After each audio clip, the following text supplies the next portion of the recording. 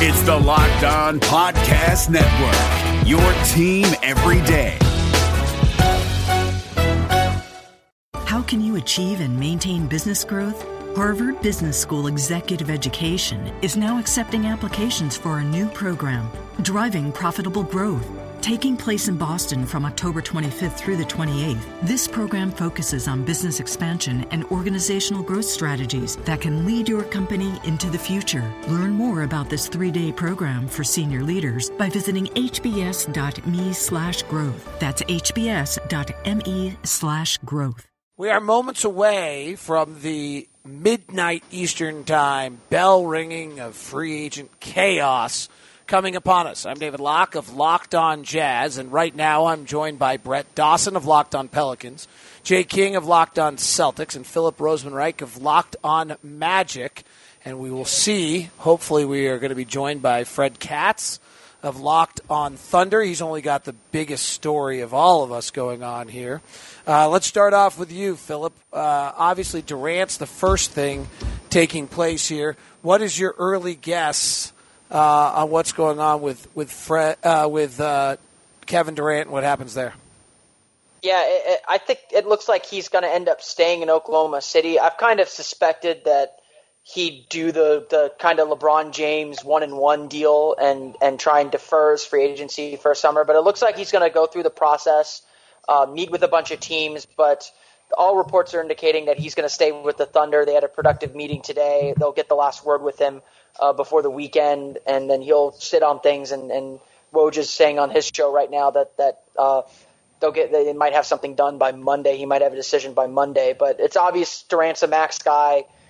And so it's just really about what he wants, and I think staying in Oklahoma City makes a lot of sense for him, both financially and competitively with how close they got to the finals this year. Jay, you've got Boston sitting there as Locked On Celtics, so much focus on Ainge, their quest to get Durant.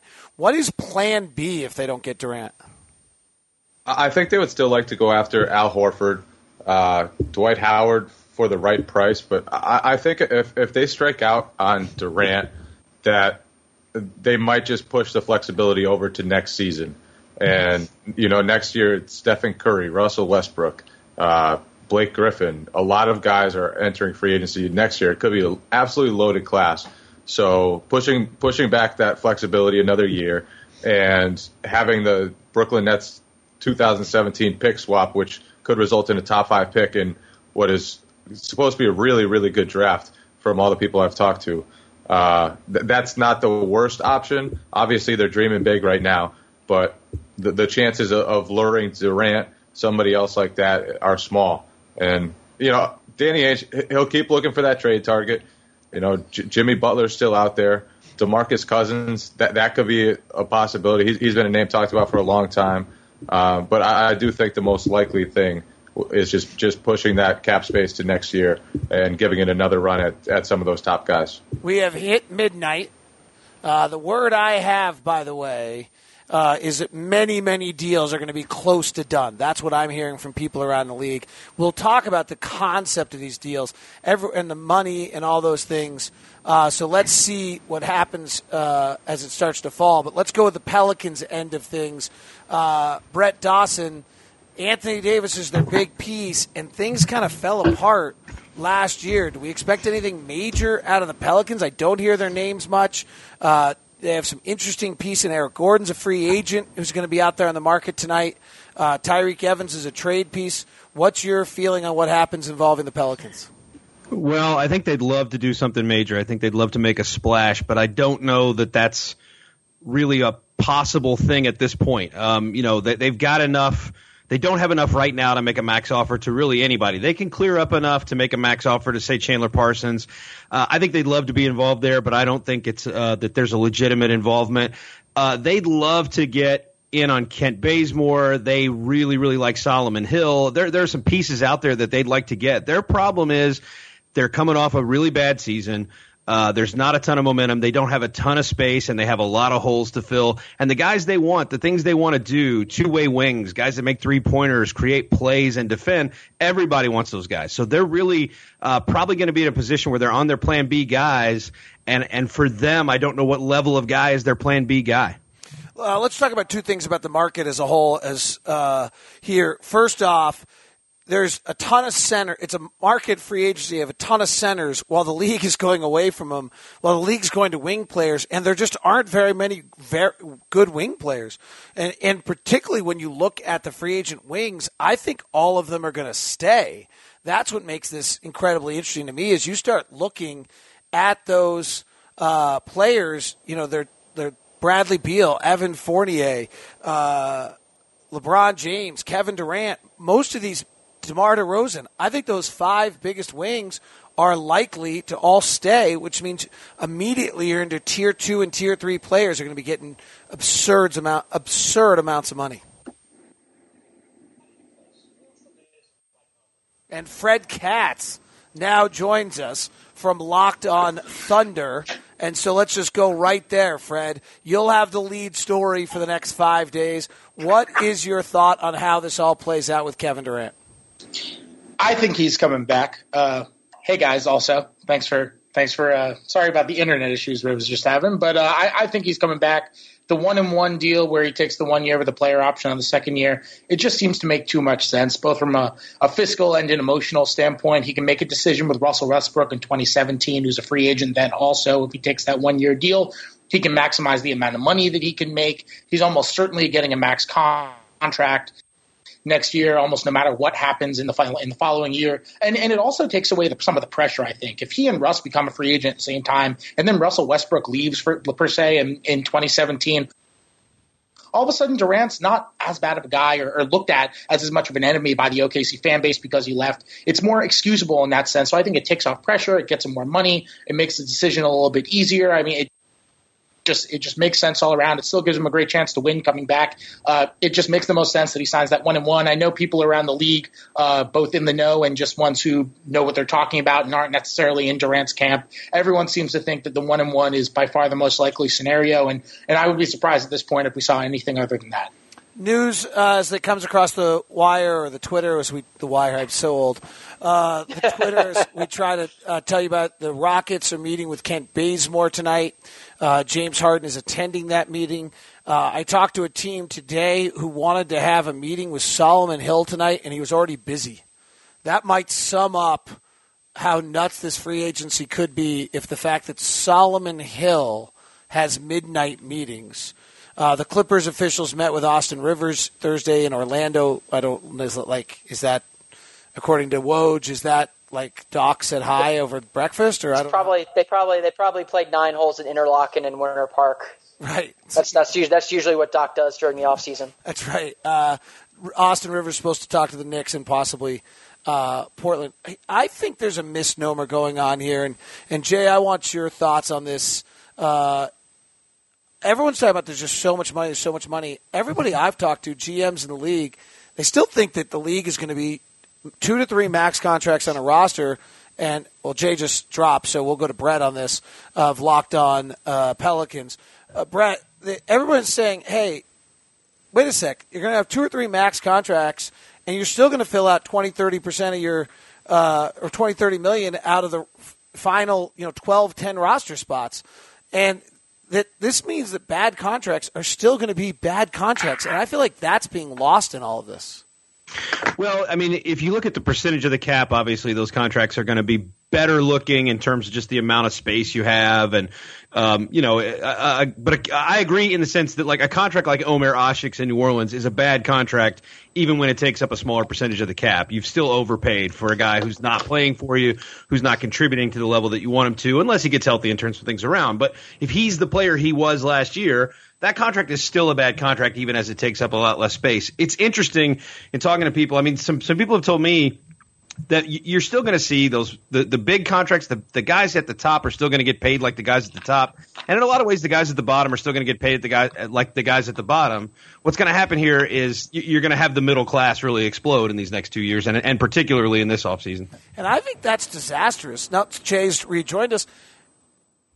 Last year, Tier 4 centers got $10 million, and they were all bad deals. And now they're going to get $14, $15. I've heard Miles Plumlee is like negotiating a $15 million deal. You know what? You're still going to be able to get the Jeff Withies of the world for the minimum. But that minimum contract is going to be 1,000,000 times better than it ever was because the other guy's making 15, and you're still making $1 million. Maybe I'm the only one here. I think some of these contracts, everyone's just justifying it because it's 15% up from last. I think they're going to be disastrous. Jay, what's your thought? Yeah, there's a report right now that Joakim Noah and the New York Knicks are working on a deal worth 4 years, $70 million plus, which is just mind-boggling. Obviously, Joakim Noah has been a very good player in the past, but he's coming off a bad year where he was really a zero on offense, and to give him 4 years at that money, it's crazy to me. And there are going to be a lot of deals like that. And as you said, there are still going to be those minimum guys out there. And those deals and the rookie contracts are just going to be so much more valuable because of what's going on with the middle class and how much money they're going to make. I've heard Matt Dellavedova could make $10+ million. I've heard Tyler Johnson could make $10+ million. It's going to be a crazy, crazy market. But Fred, let's go. Fred Katz of Locked On Thunder. Let's go back to that. If you're still maxing out 2 or 3 of your best players, and those guys, because they're at percentages of the cap, are going to still take the cap's 94, so you're going to be at 100, 105 before you hit luxury tax. But those 3 guys are taking 60, 70 million. You can't pay Matthew Dellavedova $12 million. You can't do it. It's bad. It doesn't work. Yeah, I mean, I think what we need to focus on right now in terms of money and contracts, I honestly think the most important thing right now is not necessarily average annual value, which is how we tend to talk about contracts. That's the usual lingo. We talk about how, Serge Ibaka makes $12 million a year. But I think in reality, especially with this year's contracts, especially with the cap making a jump again next year, I think the more important way to talk about it is honestly years. I think years are going to kill you more than average annual value. I think if the Knicks were going to give Joakim Noah, a 1-in-1, which was $18 million in the first year, and a player option for $18 million in 2017, I don't think that would be the worst thing in the world. I mean, look, you're trading away a legitimate center asset in Robin Lopez to bring over Joakim Noah for more money. He's not as good of a player as Robin Lopez is right now. But at the same time, I don't think those short contracts are really going to kill you. In my mind, it's the 4 years that's really going to kill you down the line. I don't mind the 1 or 2 year rentals because they're not gonna handicap you down the line. It's just the 4 years that really kill me in that sense. One of the most interesting stories, Philip, of Locked On Magic, I think you're a part of it, by the way, reports right now that the Lakers' Mitch Kupchak reached out to Timothy Mozgov at 12:01. I'm sure that's what all Laker fans were dying to hear. Philip. Like the legacy of centers right there. That's right. Philip, I think one of the most interesting stories right now is the fact that we have our first signing. Let's get a reaction. Sources tell ESPN that the Mavericks and Hassan Whiteside have agreed to a 5-year, $130 million max contract with a player option after 4. I'll tell you, it'll be interesting to hear the other 2 Western Conference guys. As a Western Conference guy here is Locked On Jazz. Biggest nightmare for me is Mike Conley and Hassan Whiteside go to Dallas and they suddenly rebuild this thing with those 2 guys. But Hassan Whiteside, I'm not sure I trust him at all. 5-year, 130, really? Yeah, I mean that's what it costs. I mean, he can obviously put up numbers, and he did that in Miami during the playoffs and throughout the season. But I think the big question with him is what does he do now that he has the money? Does he still have that same drive to prove everyone wrong? I mean, it's a problem of more issue, and I think you're going to see that with a few of these guys that you start throwing money around at. But that's the market. He was, outside of Al Horford, he's probably the best center on the market, and if that's what it costs to get him, that's what it costs to get him. And Dallas has been after a big name free agent for a while now. They'll probably keep Dirk for 2-3 more years, however long Dirk still wants to play, and that's going to be the basis of their new core, I guess. That's a fake report, right? I don't think so. He can't get 5 years from Dallas, can he? He can't get 5 years from Dallas. That is a fake report. Is that a fake report? Chuck Cooperstein. Then Chuck Cooperstein. We just got hit. Chuck Cooper. We just got hit by Woj! What's the Woj bomb? No. I'm shouting Woj like Khan. Oh, is that a fake report? Am I really the one that's making Wrath of Khan jokes? Oh, yes, that is a fake report because that Stein follower only has 1,626 followers, and my guy Chuck Cooperstein just tweeted out, "I got faked, damn it." I guess Chuck was fired up for that one. So, well, that at least makes a little more, makes me pleased on that one. And you're right. Explain, Fred, I think you were the one who pointed it out. Explain who can get 5 and who can get 4 so everybody gets that. Oh, I actually wasn't the one who pointed it out. I'm not sure who did point it out, but basically you're going back to, for the most casual sense, you're going back to the same team. You get 5. Whiteside's not eligible for 4 for 5 with Dallas. He can only get 5 from Miami if he signs for their available cap space. Zach Lowe has just tweeted out that Kent Bazemore's agent is expecting between 19 and 20 million per season.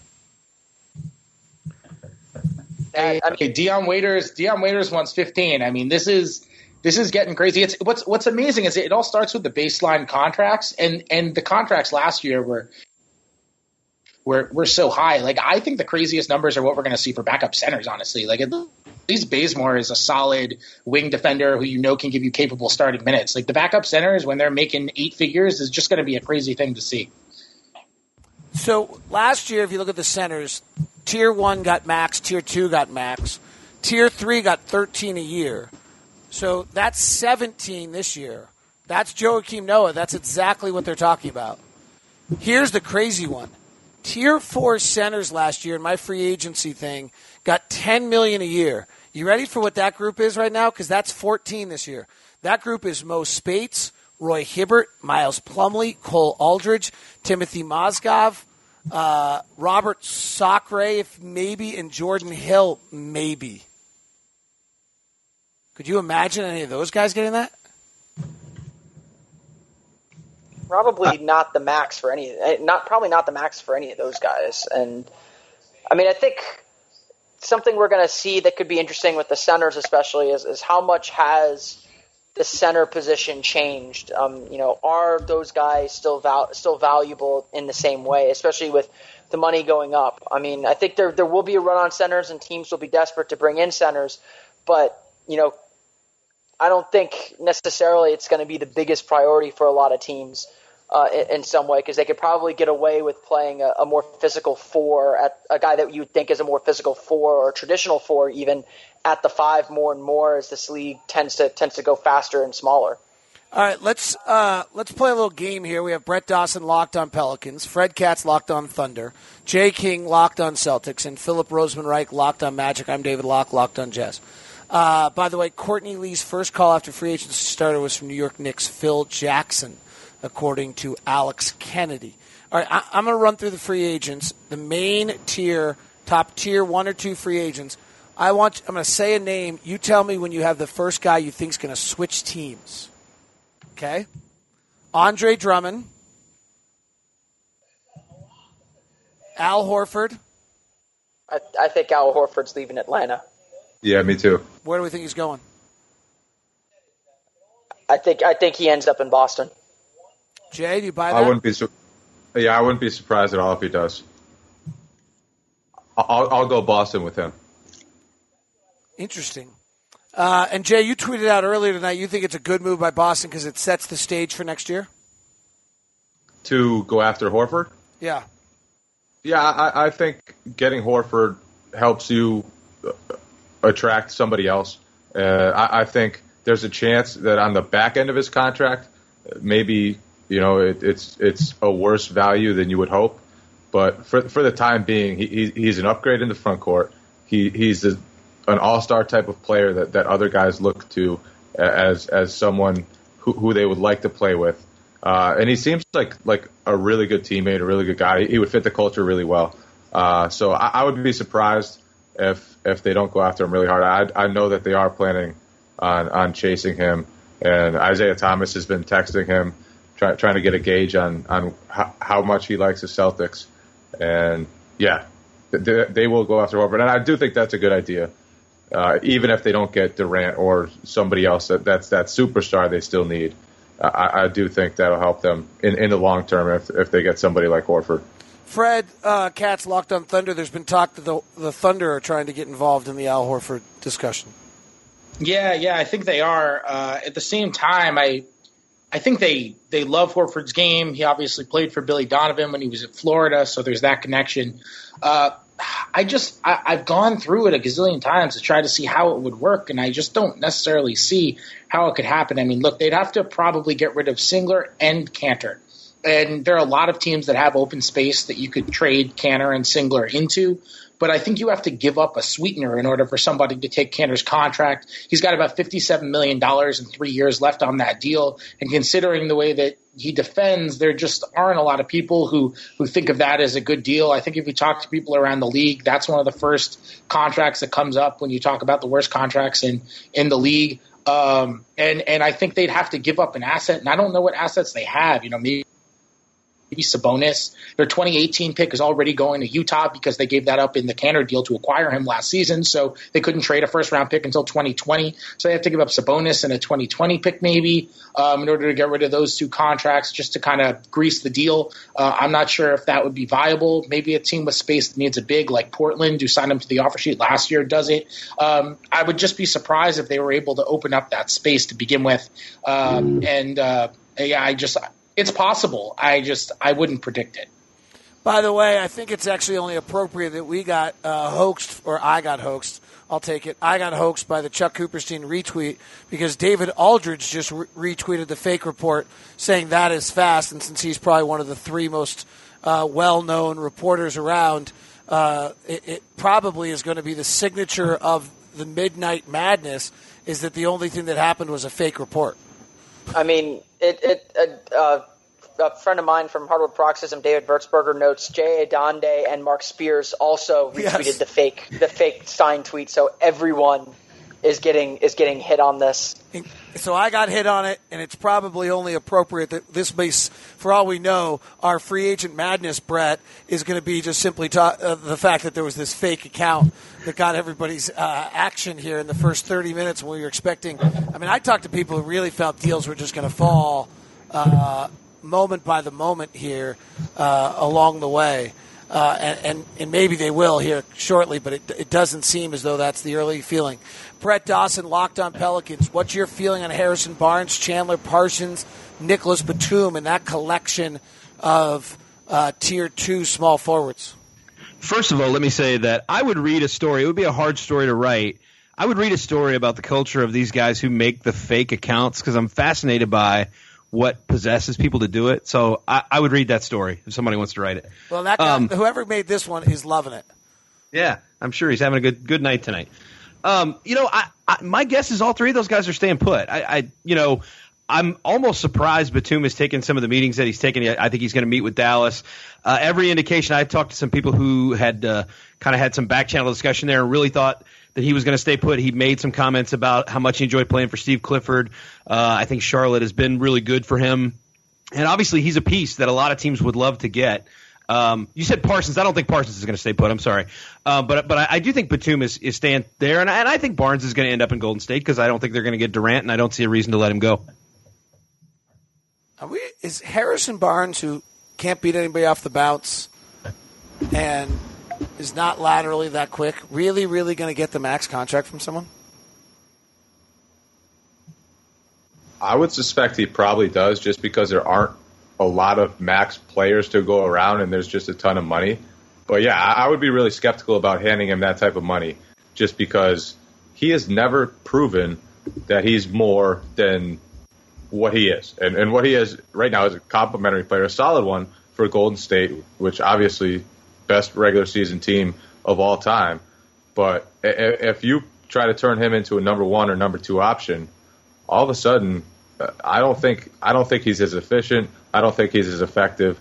I would be really skeptical about that deal for whichever team does it. Anybody? I'm a GM. I would sign Harrison Barnes for the max deal. I mean, the crazy thing about this, and when you throw the term max guy around, I think a picture of a certain player pops into mind.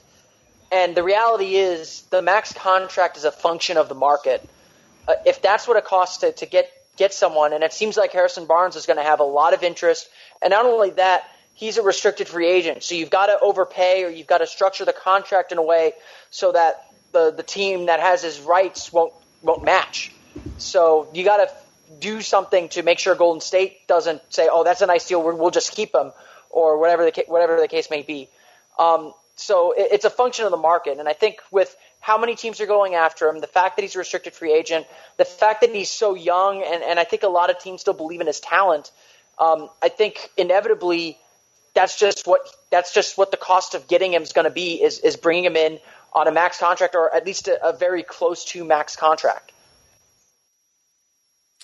The thing on this is, go back to what we talked about earlier. If you're a max guy, I don't care what, you've got to be one of the two best players on your roster, maybe a close second as the third best. Is Harrison Barnes really the second best or third best player, but only by a smidge on a really good team? I mean, I think that's the big question. I don't know about the other guys here, but I know that's been a big debate among Magic people and Magic, at least Magic fans, and the people I interact with is Harrison Barnes the kind of guy that, I've been kind of using this comparison. Is he the kind of guy like Tracy McGrady, who wasn't much before he hit free agency? You give him a max contract, and he took that next step up from promising young player to superstar or to all-star. And I think that's really the question you have about Harrison Barnes, and it's a question no one knows. You're essentially taking a huge gamble and saying, I believe Harrison Barnes can be the first or second best player on my team. Personally, I don't know if he can be. I mean, I don't think he showed enough assertiveness in Golden State to do that, but at the same time, he didn't have to. So it's a huge debate. It's certainly one that I'm sure every fan base, every front office is having as they look at their situations and whether to go after a guy like Barnes. But ultimately, he does have value somewhere. I mean, I can talk myself into him too with the way he can defend multiple positions and hit shots, except in the NBA Finals. But I mean, I just don't know if it's worth the risk to me if I'm a team that doesn't already have a strong culture in place as well as some stars already there. All right, our first deal that might be legitimate is Bradley Beal will get the 5-year, $128 million max deal from the Washington Wizards. I think one of the more interesting storylines I was going to get to earlier, I didn't get to, and Fred, or be interested in your thoughts on this, or maybe Brett, your thoughts on this. How many teams a year ago thought they had one plan that have another now, right? I mean, Orlando, Phillip, I think, thought they were going to go sign Al Horford and Chandler Parsons. Washington thought they were signing Kevin Durant, so they didn't give Bradley Beal the max contract last year. Let's go to Brett Dawson of Locked On Pelicans. The landscape has truly changed on so many teams. I mean, the Lakers aren't even having a meeting with Durant.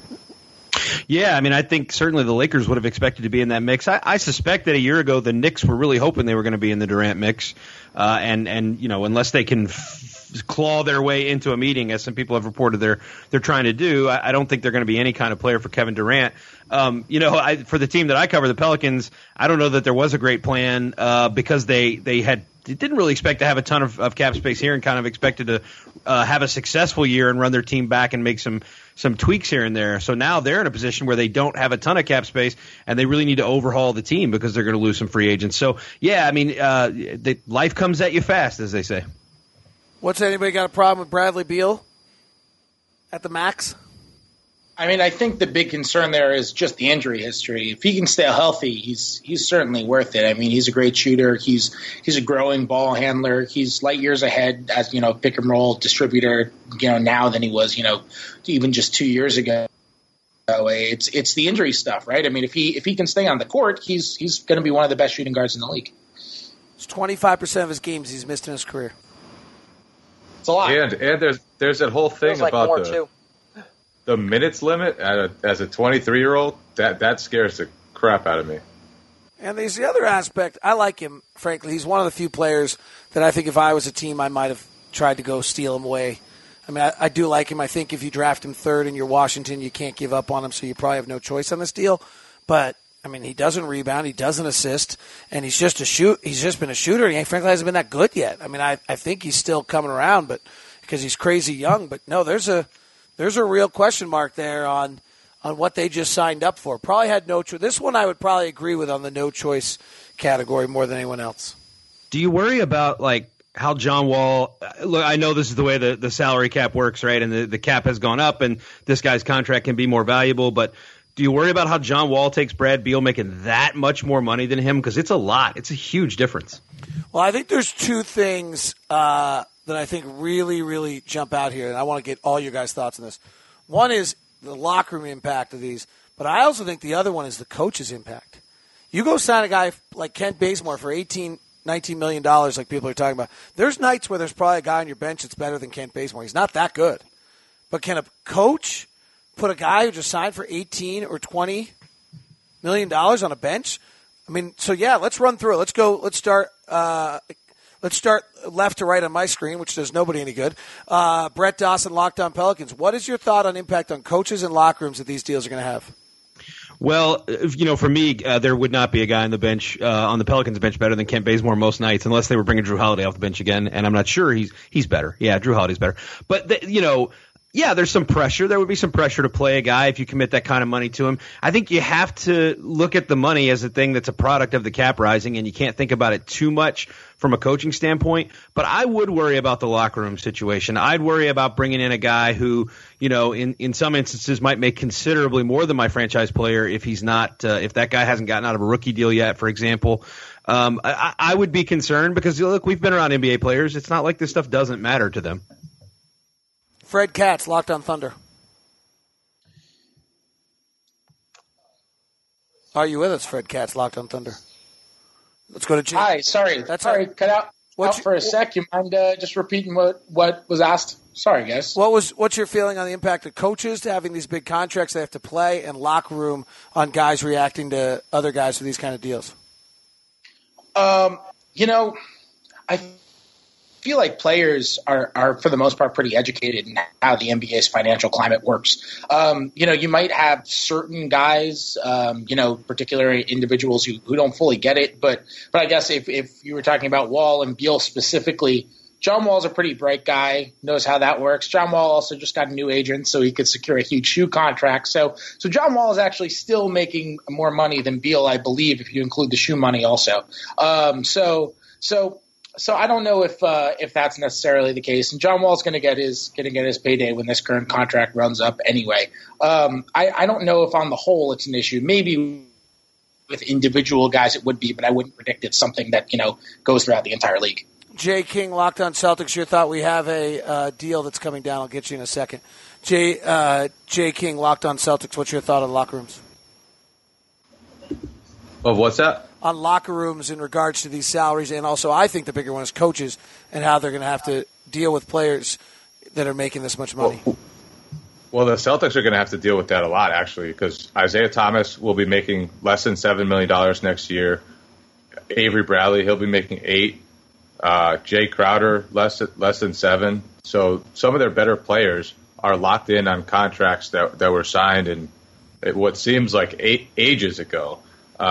So if they go ahead and sign somebody, although I'm not sure they'll sign anybody less than one of their top targets, whether it's Durant, Horford, maybe Howard, but yeah, that in certain cases that can create some friction. It depends on which players, it depends on which guys, obviously. But yeah, when somebody who's not as good as you are could be making 2 or 3 times as much as you do, that's tough to handle. Even though you understand why it happened and that you signed the contract in a different age, it still hurts. All right, Jay, Philip, I'm going to skip you. Who was it earlier that said they were interested to see what centers make in this market? That was me. I think it was, yeah. That is me as Fred Katz, I assume. Is that I'm getting? Yes, that is Fred Katz. I'm dropping third person. I talked about how that group made $10 million last year. I had heard earlier tonight that Plumlee was negotiating at 14, and the word out of L.A. is the Lakers and Timothy Mozgov are nearing a 4-year contract for significant money. Like, is Roy Hibbert wasn't good enough to have on the dinosaur brigade of centers last year? Yeah, I mean, and I think the worst thing you can do with this free agency, especially where there's so much uncertainty about value, is to give a guy a deal longer than he should get, because the money's going to be ridiculous one way or another. And you got to. And one thing we didn't really talk about is you've got to spend to get to that salary floor. You're going to be spending that money already, so you might as well spend it on players you want. So teams are going to have to spend and figure this out. And the trick to me is having the flexibility to get out of it, or being able to get out of a bad deal because you just didn't understand this market as quickly as possible. So this Mozgov deal is more surprising to me, less for the number, which looks like it's going to be, 65? The 4 years is what gets me. That is a long 4 years, time. $65 million for Mozgov. Reactions? Yeah, can I just contest something that was just said? I hear a lot of people talking about how teams have to get to the salary cap floor, and that's 90% of the cap, and with so much cap space, you have to give out money to get there. I don't think teams are worried about that. I don't know why that's become a prevailing storyline. There's no penalty for not getting to the salary cap floor. All you have to do is distribute the difference between the salary cap floor and your team's salary to the remaining players. So you're not paying any additional money by not getting to the salary cap floor. And by giving 4 years to someone just so you can get to the salary cap floor, you're investing money in the 3 years beyond this year. So I don't think teams should care about getting to the salary cap floor. Look, Philly has gone into the last few seasons like $12 million below the salary cap floor, and I realize that's hanky, but there's no penalty for this. You can stay below the salary cap floor and just absorb other teams' bad contracts throughout the year and take on draft picks because of it. There's no actual league penalty for being below the salary cap floor. Well, and that's really. I mean, sorry, excuse me for butting in here. Just that is true. The Magic were below the salary floor, I think, 2 years ago. So there really is no penalty for it. What I think the penalty comes is like the situation with Philadelphia. Agents just do not like you. In that sense, I think that's where it comes in is you've got issues with trying to get free agents in the future, and so it's kind of a good faith thing that you reach this floor and that you show other teams you show the league you're trying to spend money. You're not just sitting on it. I do think we'll see a lot more teams just kind of sit on their cap this summer, especially with kind of how weak this free agency class is. Although certainly teams are going to be willing to spend. I think that if I'm Orlando, if I'm Utah, and I have a bunch of young players, I just bring them into a room and say, guys, we're $15 million out of the salary floor. We like our roster. We can either bring in another player who steals your minutes or give each you $1 million. Hope you remember that next year, right? Yeah. I mean, there was actually, I know an assistant GM for a while who was trying to look at the loophole. He thought actually there was a big enough loophole that he thought he was going to be able to go under the salary floor and distribute the money himself, then only to figure out that the union actually distributes it. And it's not actually clear how it gets distributed, whether it gets distributed equally to every player or it gets one percentage of salary.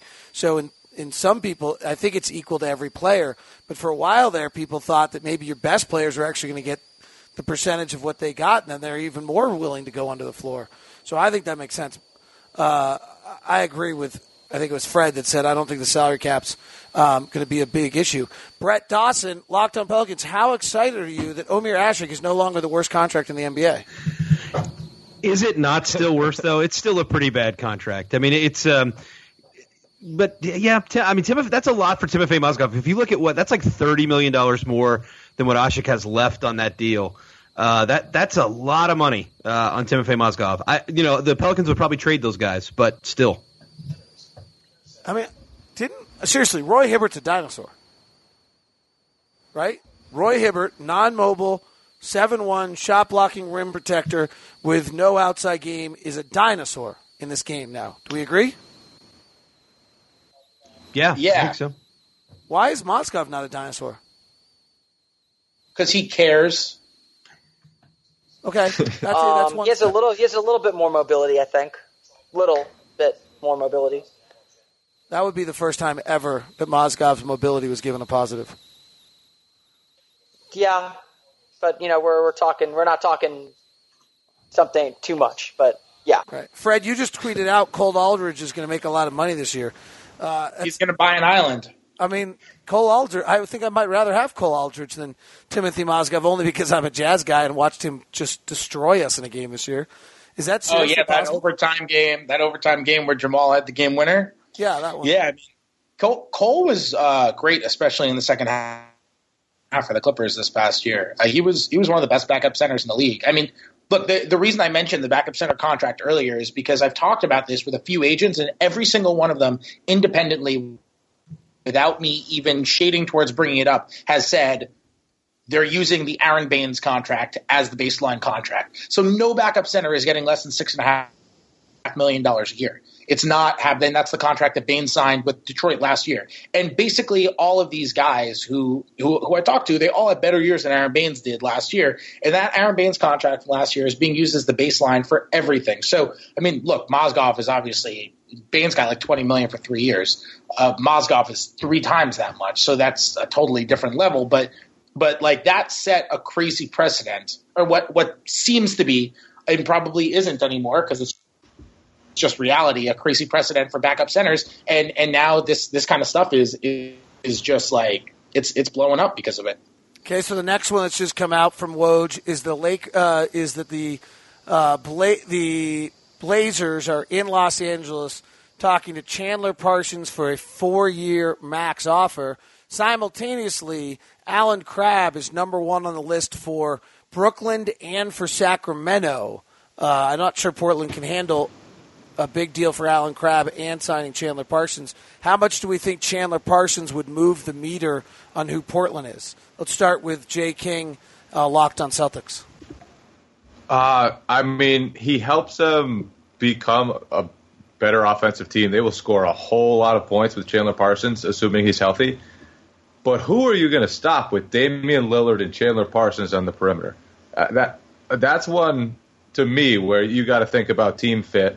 And, yeah, Parsons is a useful player in a lot of ways, especially offensively. But when you have those two guys on the perimeter, I don't know who you're stopping. And McCollum's not guarding many. McCollum's a really, really good offensive player, but he's also not really. It's one-on-one. Not like he's. Yeah. I'm just not sold on the team fit there. And they lose Mo Harkless too, do you think? If they do that? I mean, you would think probably, right? So it just doesn't make sense to me. If I'm the Blazers, I go after someone like Bazemore and try to get length, defense, and someone who doesn't need the ball offensively. I don't go after another offensive-minded player. It just doesn't make as much sense to me. But, everybody's got money, and some teams are going to be wanting to use it, even if there isn't that perfect deal out there. Brett Dawson, Locked on Pelicans. I'm going back to what I've been harping on all night. You still are only having 3 max players. So you're Lillard, Parsons, and McCollum. Is that your 3? Boy, that's a lot of money to tie up in those 3 guys. That's a scary proposition. I think Chandler Parsons is, when he's healthy, he's okay defensively, but the real concern to me is if Dallas is not re-signing Chandler Parsons, how concerned are they about his health? They know more about his health than anybody else. Should that be a worry to people? I would just maybe it's a product of having covered a team that missed like 350 games to injury last year, but I'd be real leery of anybody with any kind of injury history that's his is not huge, it's not extensive, but it's knees. Yeah, I will say this, though. The Mavericks, they sometimes err on the side of caution. If you can think back, Steve Nash even, they didn't re-sign him because they thought his back was too bad, and obviously they turned out wrong on that one. He had a pretty good tenure with the Phoenix Suns. If Dallas loses Chandler Parsons and doesn't get Mike Conley, who are they? They are... Dirk and a lot of bums.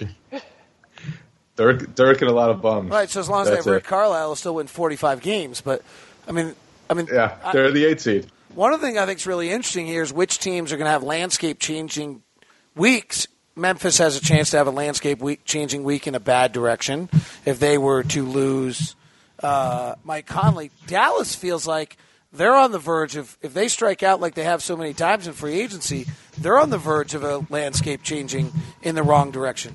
And then you wonder, Chandler Parsons goes, Mike Conley goes, Dirk is a free agent. I don't think he'd ever leave, but if there's ever a script where he would, you just got it. Although then it's kind of they might amazing. get Whiteside. They could get Conley. They could go the other way, too. Yep. It's kind of amazing the emotional capital that winning a title can get you, right? Like, it's been 5 years since the Mavs won the title. And basically for the last 3 or 4 years, they've been like, the 2009 to 2012 Bucks, who we just constantly destroyed for gunning for the 8th seed, right? And they've basically been the Western Conference equivalent of that the last 4 years. But they won that title, so it's all okay still. It's funny how that changes our perception. Such brilliance that we all just pause to take it in. Philip Roseman-Reich, Locked on Magic, is with us. Jay King, Locked on Celtics. Fred Katz, Locked on Thunder. Brett Dawson, Locked on Pelicans. I'm David Locke of Locked on Jazz. I think we're probably winding down a little bit on things. Let me just ask you, let's go with that premise. Anyone out there that you guys feel in 4 days is going to be dramatically different as a franchise either direction? Who do you think will be, when we're done with this, will be dramatically different as a franchise either direction? Let's start with Philip Roseman-Reich of Locked on Magic. Putting me on the spot first. I think Atlanta could be drastically different by the end of this week. It doesn't look like they're going to keep Al Horford. There's some thought that they might try and replace him with Dwight Howard and everything that comes with that. They obviously traded Jeff Teague last week before the draft, so they've got a new point guard in.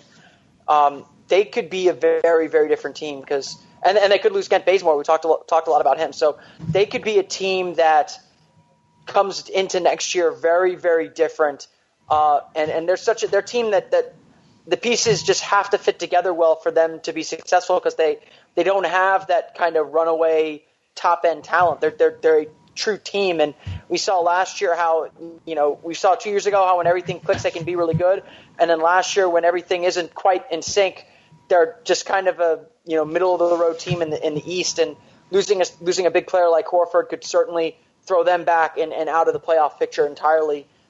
So that to the point where they're rebuilding, I don't think they're in the running for any big name free agents outside of Dwight. With all the questions he has, I don't know if he's quite the big name that you want. Jay King, Locked on Celtics, franchise that at the end of this week we will think of completely differently, either positively or negatively. I'm going to go with Memphis. I think Conley, I'm going to guess that he leaves just because he'll have a better chance to win somewhere else. And if he leaves, then all of a sudden you've got an aging roster with very little offensive talent that probably, Marc Gasol might get traded, Zach Randolph, Tony Allen. Like, there are a lot of changes that are going to go on there if Mike Conley bolts. So I'm going to go with the Grizzlies as my favorite to look drastically different at the end of this week.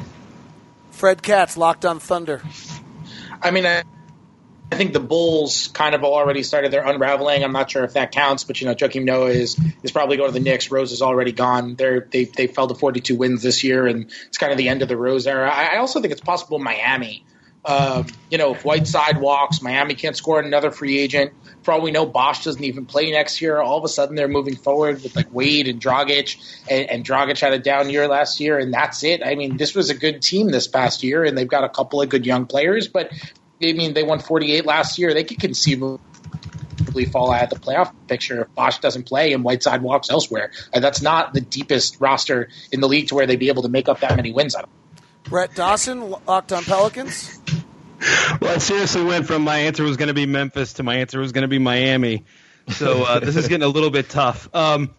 Look, maybe not in a week, but I'll cheat a little. I'll take Jay's team. Boston at some point is going to look very different because Boston's just got too much stuff to play with to not change that roster and change what we're looking at as a package with that Celtics team. I just think ultimately that's going to have to change in some way, whether that's free agency, whether that's a trade.